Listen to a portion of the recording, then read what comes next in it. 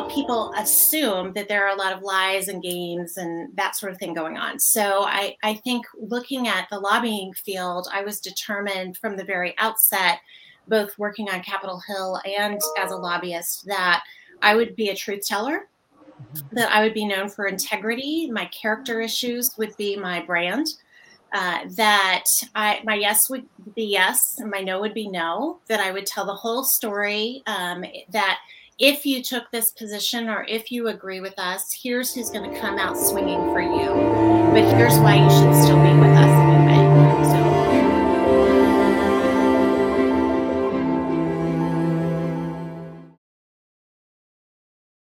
Good morning. I'm Hannah Stoles. Welcome to Integrate, the podcast about faith and integration of work. I'm here with my co-host, FT Chong, and we are so excited to be launching season 3, episode 1 with our guest today, Leslie Dunlap, who's the founder and CEO of Dunlap Consulting Group.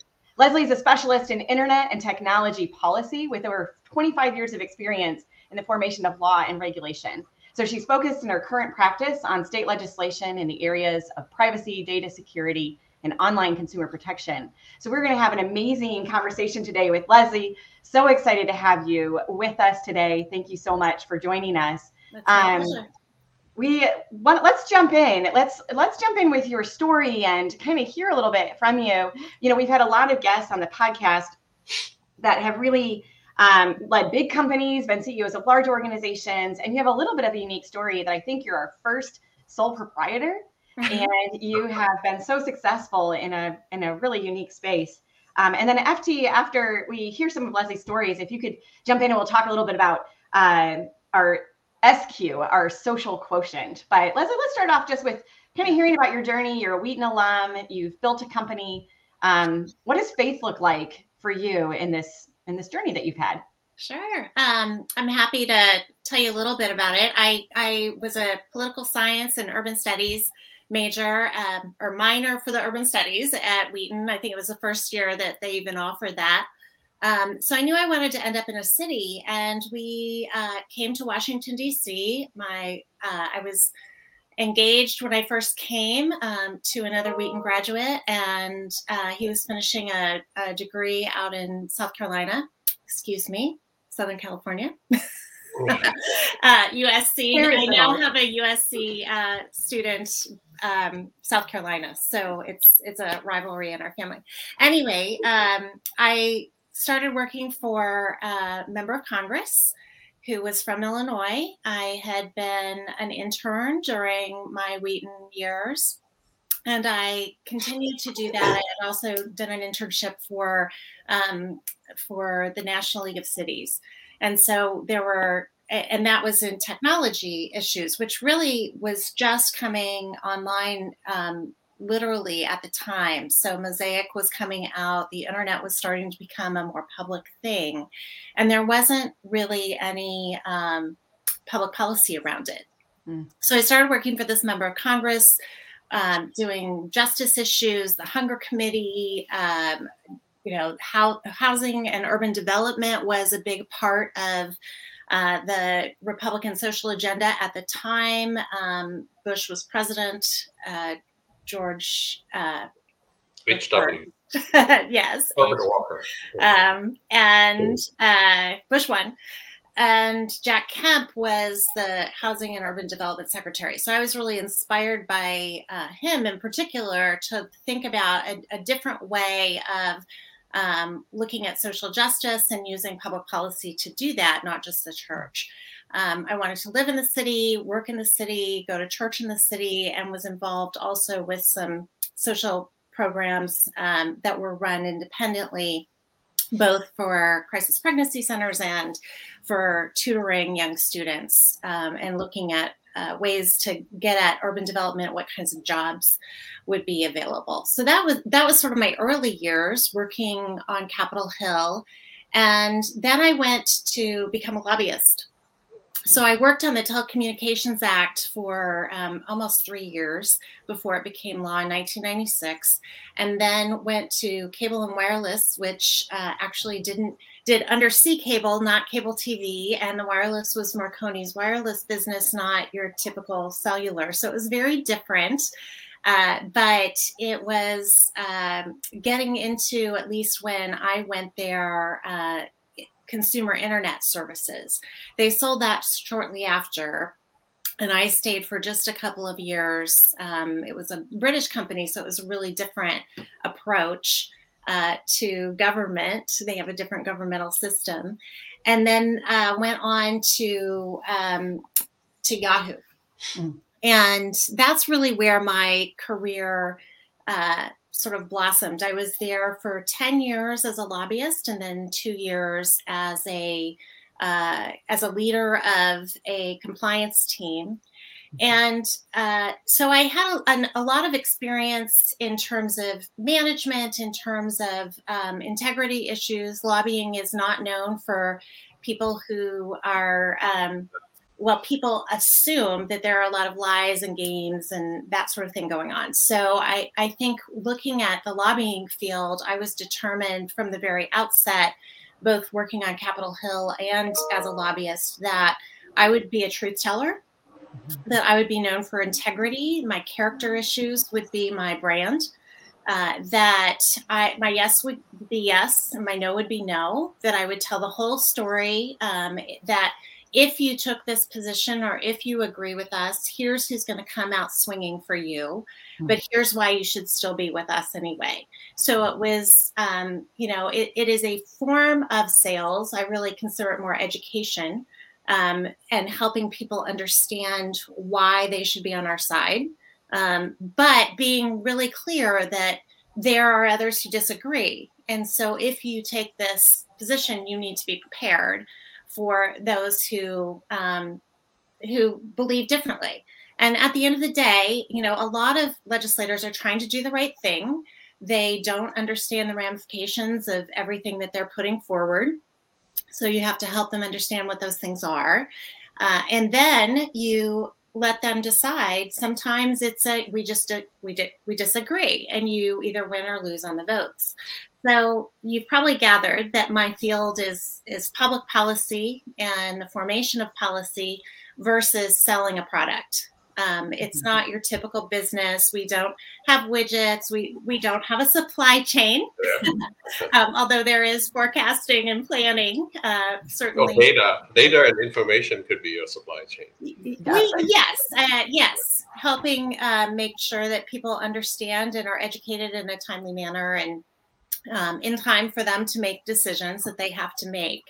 And so I don't really have, a lot of experience with some of the typical business issues like supply chain, vendor management, that sort of thing.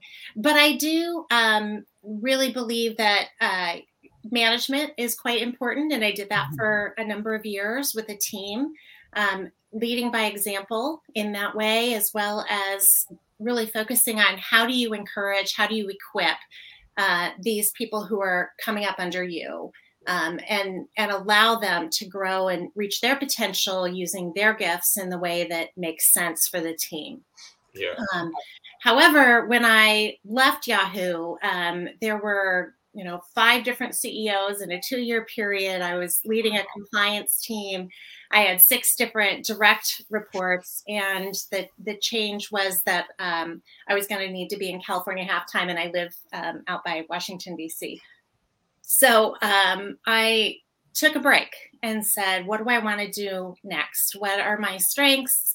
What are my weaknesses? I actually spent a lot of time doing a number of the things that college students do, doing Strength Finder, doing Enneagram, doing a lot of these kind of coaching things. I even did a reverse Quaker kind of meeting where instead of me having one thing that I knew I was going to do and them asking questions about it, I had them ask me questions about to help define where I should go, and had some great friends and professionals helping me during that time, and eventually realized that my gifting is really advising and being able to translate a lot that I've learned in terms of policy very quickly for certain business models.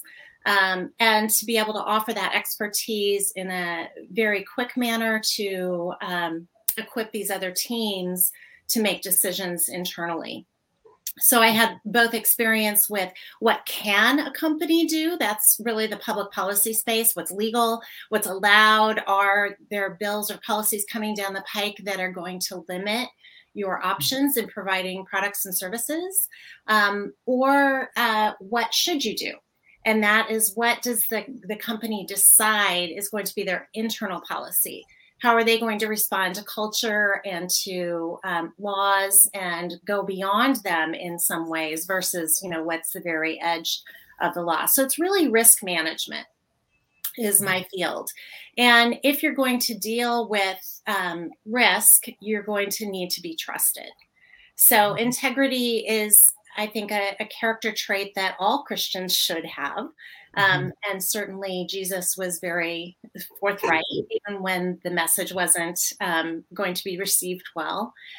But, to do it in a winsome way. And I think that is, for a sole proprietor, when I went on my own, it's absolutely my own brand. And I have to be trustworthy, and I have to be known for doing things well. I think not having a team to guide me or to be guiding is actually not that different. The people that I work with now are sort of filling those roles. So my clients become sometimes my team if I'm mentoring them, or if they need to be trained because they're new to the company. To help them get up to speed and learn the issues. Or sometimes it's, often I have a boss that in the client relationship who is managing me. So those relationships are still there. And I think that learning how to manage within those relationships is also a big part of business life, whether you're a sole proprietor or not.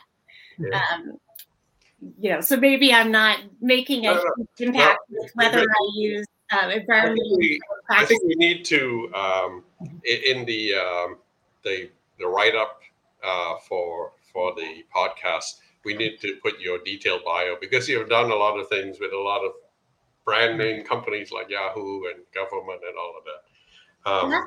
I think my LinkedIn has all of that. Okay. Yeah. Let me ask you a couple of questions. So we started this podcast on a little bit of an idea that we all should have SQ, which is your spiritual quotient, on top of IQ and EQ, which are important. And then this is the third season, and the whole COVID shutdown really brought to the forefront the need for some spiritual strength to give you resilience and all of that.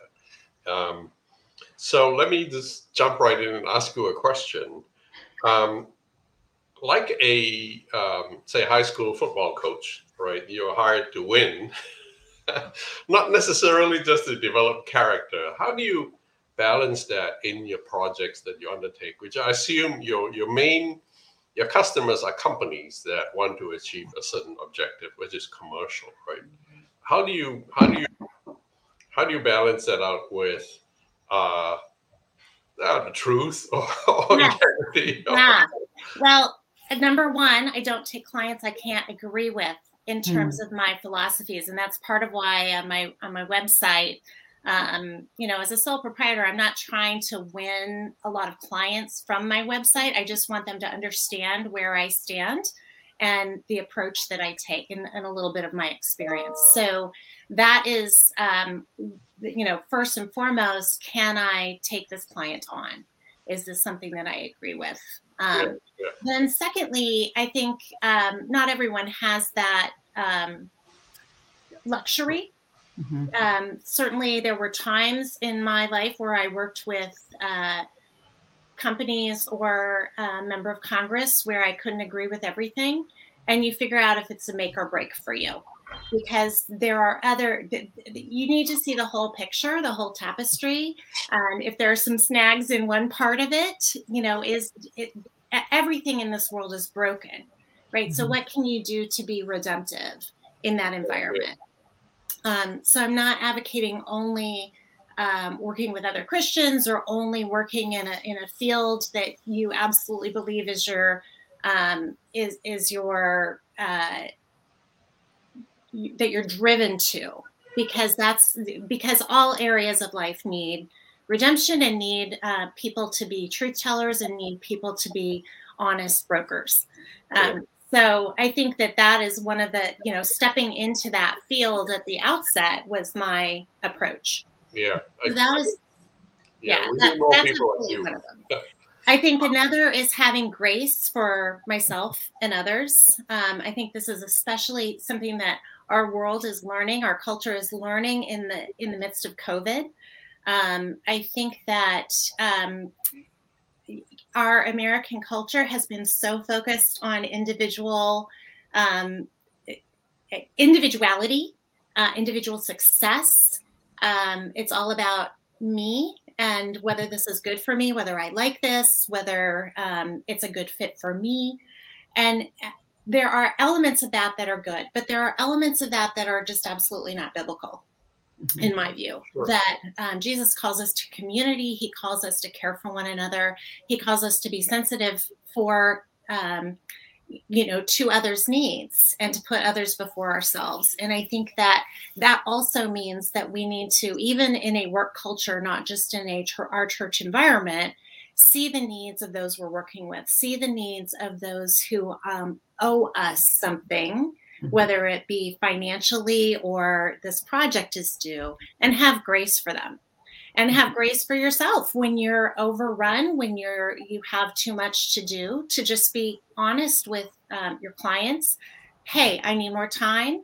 Hey, I messed this up. This is another part of being a truth teller, is to also admit your mistakes. It's not common, I think, other than there's sort of a Silicon Valley, I'm going to learn from my mistakes. Every mistake is actually an opportunity. It doesn't feel like it when you do it. And a lot of people want to cover them up and they want to hide them and they don't want to put it forward. And I think being part of an honesty in your workplace culture mindset is to be forthright about, this didn't work out the way I thought it was going to, or I forgot, or I just couldn't get it done. Whatever it is, it's, don't make excuses. Have you made the other part of a mistake, which is you want something, you advocated for something, you want something, and then you realize later that was a mistake. You advocated for something that was wrong or bad for us? I'm not sure. Okay, so the big macro issue is I've been involved in internet policy from the very beginning and starting to set up the frameworks to allow the internet to thrive and grow. And I think at the beginning we were all the golden children. We're everything we're doing is perfect and right. And I think we're understanding now that there are consequences that we didn't anticipate in the way that we set up the structures, and that there are things about our American values of free speech which brush up against cultural values of dissension and different views. We have different views in America about what is right and what is wrong. And there is a raging debate about that right now, about how much censorship or control governments or people who don't agree are going to have over these platforms, which have become very, very pervasive in our society. Yeah, and who determines what is fake news and what is not fake news, right? Which is every day right now. It's right. And so everybody is accusing everybody else of fake news. Exactly. When you don't agree, it's fake. But I think when you had essentially, 3 broadcasts companies and newspapers, that was one era. And then you had cable companies and satellite companies who could provide some competition and could provide some additional voices. And that was another thing. But now you have this marketplace of ideas, which originally we thought everyone would be listening to everyone else. But what has happened is that there are siloed groups and people are listening to echo chambers of people who agree with them and not understanding, not even listening to other viewpoints. Yeah.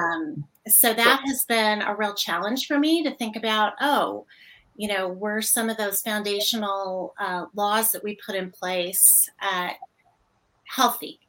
Yeah. And were they healthy at that time, but now they need change? Yeah. So I think this country, you can never get consensus nowadays. Yeah. It's just two extremes and not much coming out from the middle. You talked about accountability from your clients. Do you have accountability outside of your clients, people who are one step removed, meaning absolutely, people who have no stake? I'm glad you raised that. That's actually is one of my takeaway points, I think, for everyone in business, is that you need an accountability structure outside of your business, perhaps a small group within your business as well, if you are part of a larger business, of folks that are like-minded in terms of faith, that can hold you accountable to the types of things that you do from day to day, everything from, taking the pens home to, there is this really big issue going on at work, and I don't know how to step into it as a Christian. I don't know what that looks like. And have them talk through it with you, have them, use scripture to help you understand, and to pray with you. Yeah. I think it's iron sharpening iron. It is having a group of people that are who know you, who really know how you work and how you tick and what your strengths are. It's friend group, but a friend group that can understand your context and can understand, God's laws and the Spirit's movement. Yeah. So these are people that you have met over time, who are Christians, or maybe not Christians, but that you respect and are absolutely truthful. When I talked about the time before, when I had this group of folks come over and help me do discernment for what was next, some of them came from church, some of them came from the lobbying world, some of them came from the business world, some of them came from trade associations.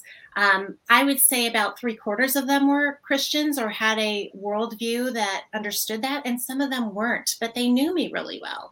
And that was important for having somebody speak into what are your strengths, and also it gave other people a view into what's important to me. I think that is a big part of being a Christian in the workplace, is being able to be forthright about who you are.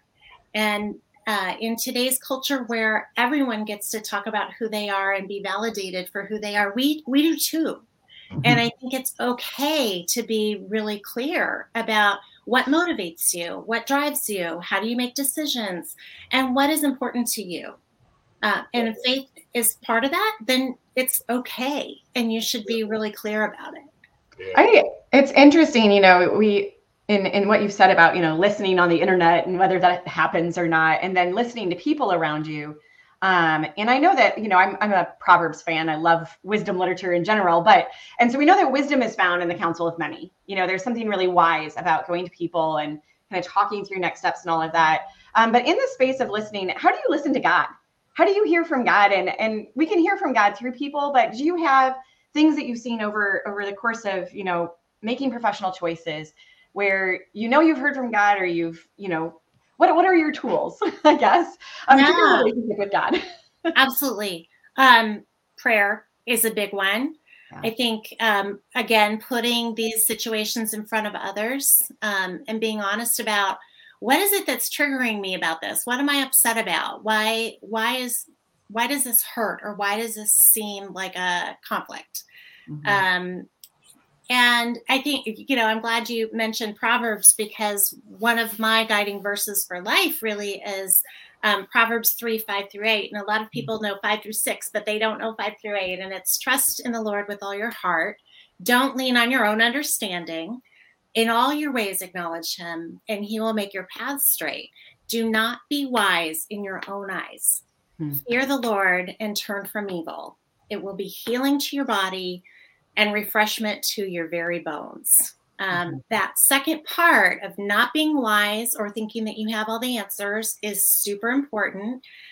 Fearing the Lord, holding him in the top place in your life is so crucial.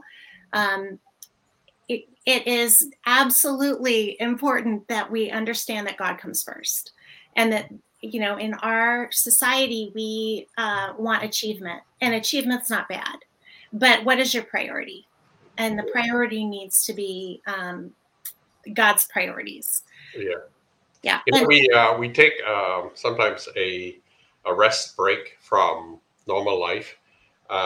Actually, I was just thinking about it last night. We need to take a fear of God break once in a while to remind ourselves, to renew, refresh our awe of God, you know, and to kind of reset the perspective. It's like treating God like a pussycat when he's more like a lion, right? Yeah. You may have that relationship, but he's a lion. He's not just a little pet from the house. And so, when you say fear the Lord, it's awe is so important. We need to renew that awe once in a while. A fear break. And your point about taking a break in general is another one of the tools in my toolbox. That awe comes from spending time with the Lord, and you need that. You need the Sabbath. We're commanded to have a Sabbath, but in addition, you really need to be resting from your work. And we're not designed to work all the time. We are designed to have, the ups and downs. And so carving that out, especially when you're a sole proprietor, and trusting that God is going to provide when you stop is really so important. I can't emphasize how important it is. You need to have boundaries. You need to have times when you don't respond to clients. You need to be renewing. And that is what God says he's going to do for us. He's going to be springs of living water in our souls. So that is super important. I think one of the other tools in my toolbox is to realize that we're gifted differently. So 1 Corinthians 12, really the whole chapter is focused on the gifts of the Lord and the body of Christ. But it extends to, not theologically, but the metaphor extends to the workplace. Not everybody has the same gifts. That's why you have teams. Right. And so you need to realize that, or I need to realize that in the people I'm working with, I have my strengths, and hopefully in my sole proprietorship, I have honed in on what I'm the best at. But that means I'm not good at everything. Not everyone is good at everything. Maybe Jesus, but not us. And so we need to respect that others have strengths and weaknesses of their own as well. And to be able to say, I can't do that, so I need to find a person or an app or something to manage that for me. But also that I can't say you're not important. I can't say because I disagree with you or I have a conflict with you or whatever that you're not, your ear isn't as important as my me. Yeah. And I need to hear what you have to say, and I need to respect it. And that is really hard when we disagree with someone to respect where they're coming from, but we need to do that. And I think that's just another one of those tools in terms of how do I integrate my faith into my work, is listening to others and realizing that I'm really good at some things, but I'm not really good at everything. Yeah. So how do I let others speak into that? That's probably my greatest weakness, in that I try to I'm a lousy backseat driver. I put my hands on the steering wheel. So I will make it a point to teach myself some things about that. Well, if you're a problem solver, you want to try to find a way through, find a way that works. But, we don't have the full picture. You get as much information as you can. You pull it all together, but you're making that decision based on what you know and your own history and your own experience. And hopefully, some prayer put in there. But you can't be fully informed. Yeah. So we're zooming through a lot of stuff, but Leslie, from what you've just said to us, I would encourage you to write an article or write a book. Oh my goodness! Go back to this podcast and make some notes, and I think there's a lot of wisdom that you have. Thank you. Right, at least an article. Well, I actually talked to Wheaton students, Captain Iglesias's class, which I think he's passed on to someone else. Oh, I'm so embarrassed that I'm not remembering her name. Oh, Bonnie Worsbacher. She taught it recently. Yes. And so there is some of this in terms of thinking through a lot of the vocational work I've done with Wheaton and, what do I want to tell students? I have thought about some of this a lot.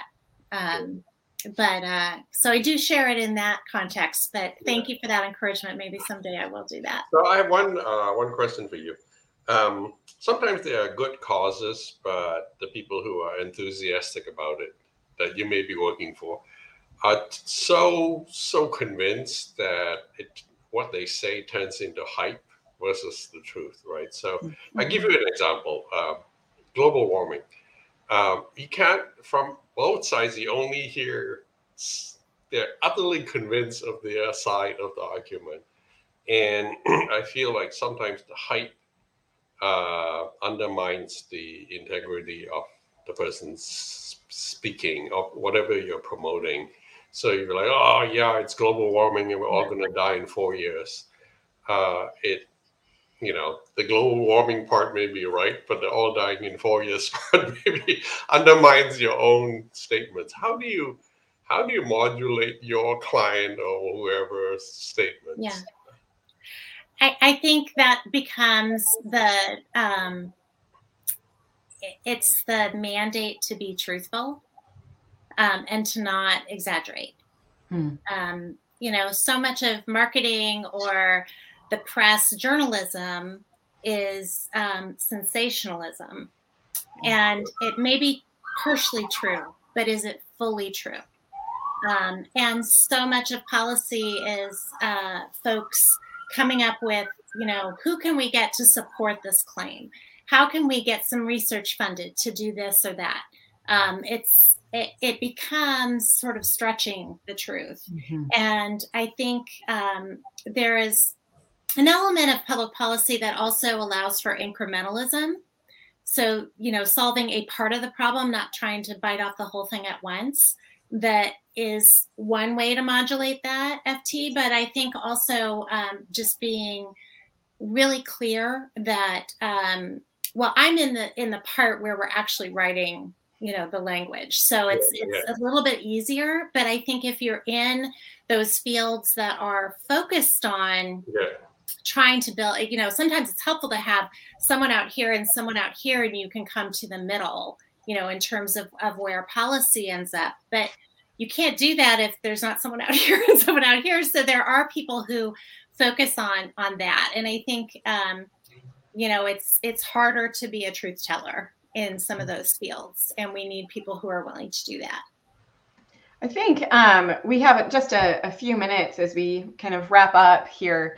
And we always want to take, some takeaways, some things we can practically apply from our conversations. And Leslie, I was really inspired. You've been in a field that has changed a lot and has required you to continue learning. And it's not surprising to me at all that Proverbs 3:5-8 is a guiding verse, because, there's a lot of fields that we go into that they're changing even faster. It seems like then, what business and what, policy and all of those things look like in the past, because change is at a faster pace. And so I think that posture of humility and honesty and integrity that we don't have to lean on our own understanding is really huge, because sometimes we don't take risks or go into fields because we think we have to know it all. And I think it was a really good reminder to me, like, yeah, that's right. We don't have to know it all. We're going to be constantly learning. It's going to change anyway. Yes. And so I think my takeaway is, when we walk with God, we need to be faithful, but we don't have to know it all. Absolutely. And I think that's just such a great reminder. So if you had something, and then FT, I'd love to hear something that you've taken away from today. But Leslie, if you had something that you wanted to say to students like do this tomorrow, or a young business leader or somebody just going to the office tomorrow, what is one thing that you would tell them to do that would just help us to serve God with every day of our lives? So there are a couple things. One is reminders that God is Jehovah Jireh. He's our provider. I think especially in work, we are driven to say, I've got to do this. I've got to pick the best job for my whole future, as if our work defines us. And I think being reminded that God is the one who provides for us is so, so important, because we're all worried about paying the bills. That's really important. I think also acting in love.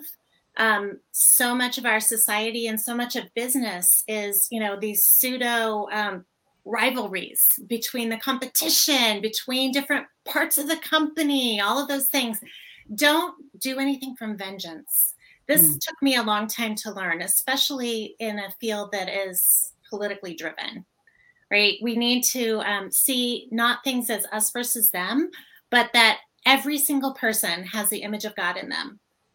Every single person, and that we are commanded to love our enemies. So we need to do that. And then I think not being naive, there is evil out there. Self-interest is not benign. So you absolutely need to put on the full armor of God and spend some time in scripture to look at what that is and how that plays out in your life. Spend time looking at what each of those elements are. And then we talked about accountability before, find a group of people who you trust. And it may be two sort of levels. One is sort of mentoring, people that mentor you, especially if you're young in your field.